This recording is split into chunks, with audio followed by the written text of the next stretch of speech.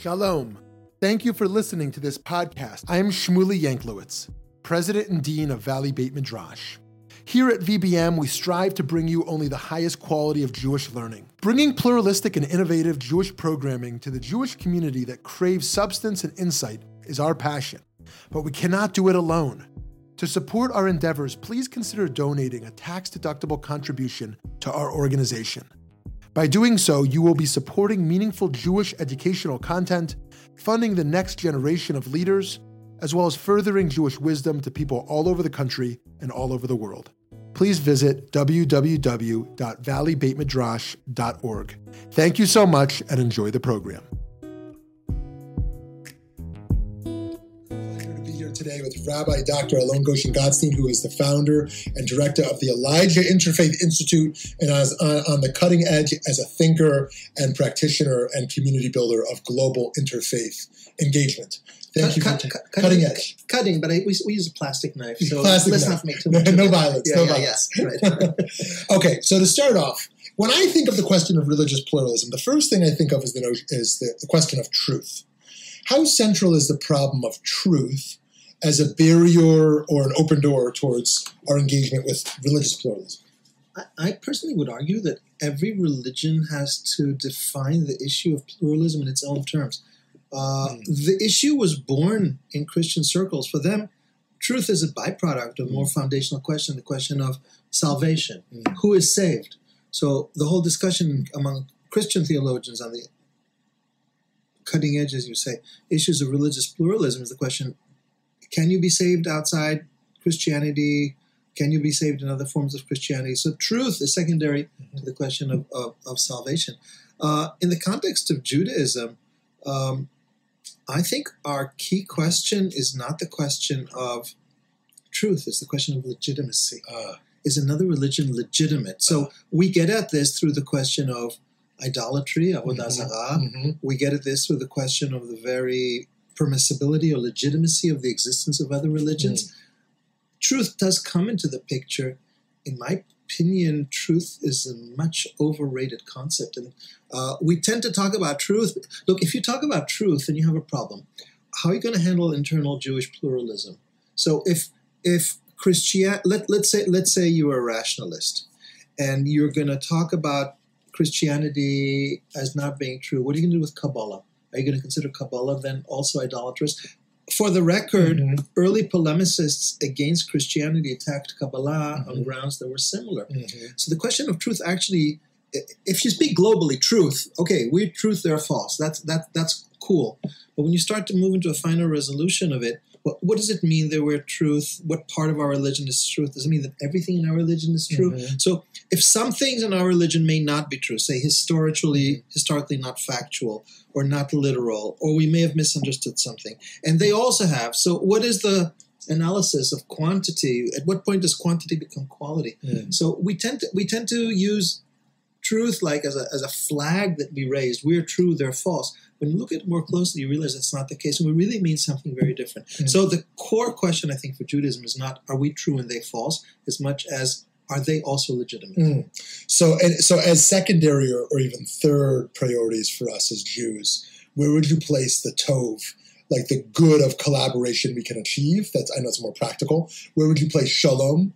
Just the notion that peace is sort of outweighs truth or even legitimacy? Like, what are some of the other values that bring us to the table? Okay, I do want to get back to truth in a moment, but let me answer your question as is. I think this goes then about the question of how you go about conceiving of other religions. So depending on how you construct your view of other religions will be the relationship between issues of truth, legitimacy, and the values they bring. So here, I want to signal the thought of one of my great heroes in this field, which is the 14th century Rabbi Menachem HaMeiri.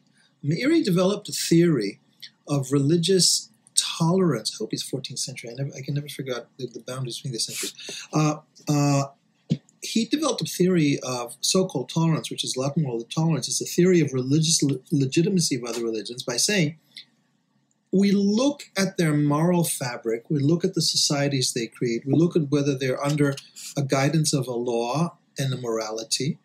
And if they're a moral society, we don't care about the fact that they have some wrong concepts. Right. So making those wrong concepts secondary to their moral values, in fact, means privileging those values of what you just referenced as potentially as justice and peace and an ordered moral society over and against the possibility of religious error. The beauty of Meiri is that Meiri says, I don't care about religious error. And you look at it, this goes back to the point I made before. So Christians have a wrong notion of the Godhead, but some Jews also have a wrong notion. Mm-hmm. So what is it that makes the one so crucially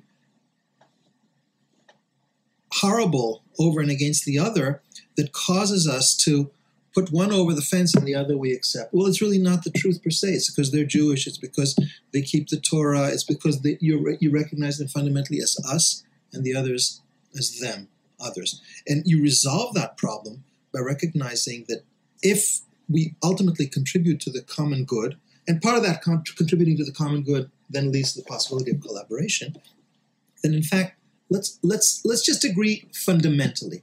Let's agree basically that there is a God, basically that there is providence, basically that there is reward and punishment, basically that God wants us to make the world better. And if you believe in some trivial details like the Trinity and the Incarnation and things that people have died for Meiri, not the end of the world. Yeah. You want to believe that, believe that. We believe in something else. Yeah. You know what? It makes a lot of sense. Mm-hmm. And from today's perspective, we're not living in a world where people are asked to give their lives for details of faith. We're living in a world where religions are looking at the common enemy, and the common enemy could potentially be materialism, secularity, the erosion of our planet, multiple issues in society, and we realize we've got to work at this together, put aside our theological differences, and Meiri provides a terrific tool for doing this. Yeah, great. So going back to truth and what's at stake in truth, how do you think about this in terms of absolute truth? To what extent, as an absolute truth, can we embrace partial truths from another as part of our absolute truth? And to what extent can we embrace a relativity of truth, to the extent that on a subjective level, someone else experienced their truth as true? Does that have any value to us as Jews? I want to begin with a commercial. Yeah. You didn't know this when you launched on the interview, okay? But that's because we know that Phoenix lives on Providence because you don't have water, so you have to live here on Providence, right? So I am coming out with a book on religious truth in a few months, and you had no idea about that, right? You had no idea about that. Okay, the book is coming out of the Litton Library. Litton Library published in 2012 a collection of essays that I, together with Eugene Korn, edited on Jewish theology and world religions. And this is a collection of essays that I've brought together various scholars. You will know some of the names, Art Green and Tamar Ross and Yehuda Gelman and others. Mm-hmm. And we're looking at the question of religious truth in and of itself and how it relates to other religions. Mm-hmm. So one of the points that I make in there as the editor is indeed that truth is to a certain extent overrated. And in my own contribution to that work, I developed a theory based on the teachings of Reb Nosson of Nemirov, the foremost disciple of Rabbi Nachman of Breslev, who took Rabbi Nachman's teaching of Likutei Moharan and then created Likutei Halachot, which is a mystical Hasidic commentary on the Shulchan Aruch, a fascinating work because it brings together the mystical Hasidic foundations of Reb Nachman and reads halacha in light of them. So in that essay, Reb Nosson develops a notion of truth, and you just referenced the question of absolute truth. And he says there's, of course, absolute truth, but who really has access to it? The problem is we all take our little truth and we proclaim it to be absolute truth, and the other person we only give sparks of truth. But in fact, what are we all doing? We're competing with each other. He's talking about internal Jewish pluralism, and I extend that notion beyond Judaism to other kinds of pluralism. What are we doing when we look at truth? We're arguing intra-Jewish, Hasidic, mitnagdik. Nowadays you could say Orthodox, conservative, reform, though maybe those dynamics are different. But we're having an internal conversation, an internal argument. And because of the differences of truth, what are we doing? We're engaging in machlokas. We're in dispute, right? In disharmony. I understand that your mission here, sitting in Phoenix, is to create broader communal harmony of learning and going beyond those disputes and differences. That's the very vocation of the host of this conversation. So, says Reb Nosson, in fact, our problem is not that we don't have truth. We have too much truth. Everybody has his truth. And because everybody has his truth, we're fighting with one another. Mm-hmm. So he says what happens is the truth is then leading us to fight. So he stands the whole thing on its head and he says the sign of truth is when it doesn't lead you to fighting. And rather relinquish the notion of truth and uphold communal peace. That's his message. So we can extend that also to other religions, I argue. So what does that do to the question of truth? So Reb Nosson makes a distinction between emet and emet la'amita. Truth, and you could translate that as absolute truth. So he argues the absolute truth only tzaddikim have. In other words, only very high evolved people really have a grasp of truth as it is. But that truth may be very different than our truth. And our truth is already a lower truth, a truth that we've applied to our state of consciousness, which is lower, which is secondary. And therefore, we have to relinquish that notion of truth. He illustrates that very beautifully through a midrash, where in the creation of the world, the angels were caught up in an argument where some were in favor and others were against the creation of man.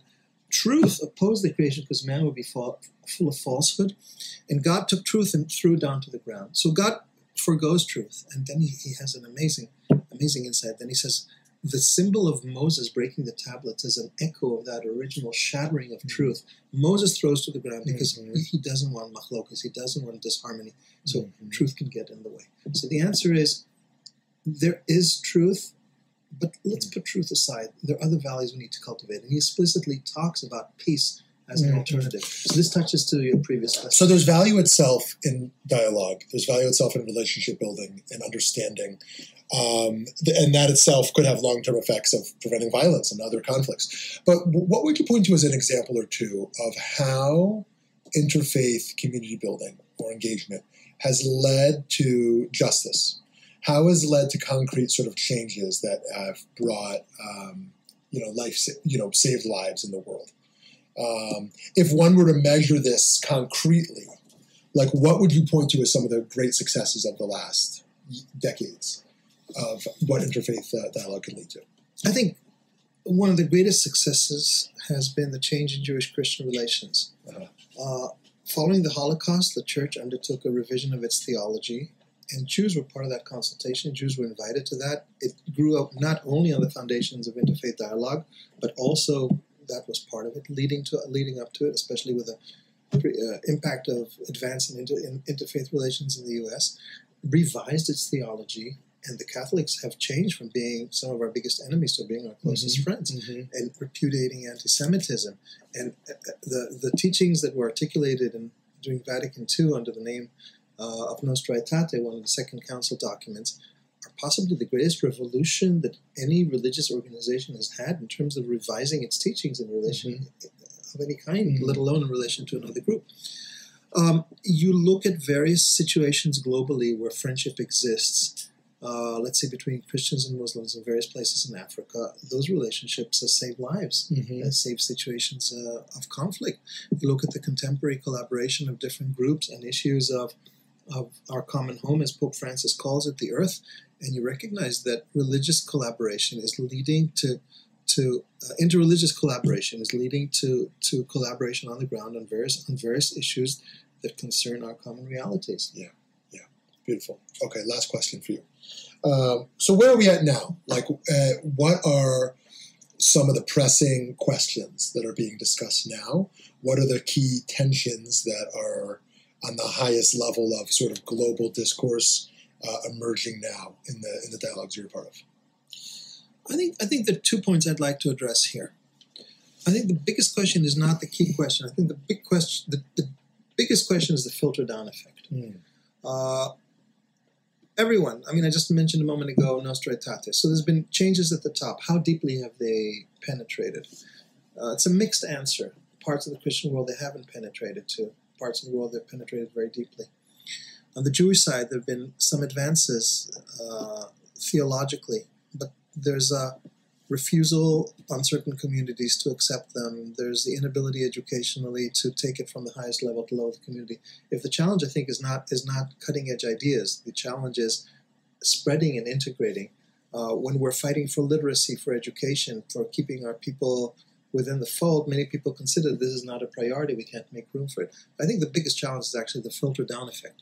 In terms of the actual questions of cutting edge thoughts, I would say that our biggest challenges are justifying a theology of other religions and openness towards other religions. I think that's a task that we still have to engage, because we have been so caught up in religious polemic that moving from polemic and self-justification of our existence and going beyond the practical collaboration to validation and working out the resources for view of other religions, I think that remains a serious challenge that very few people are dealing with.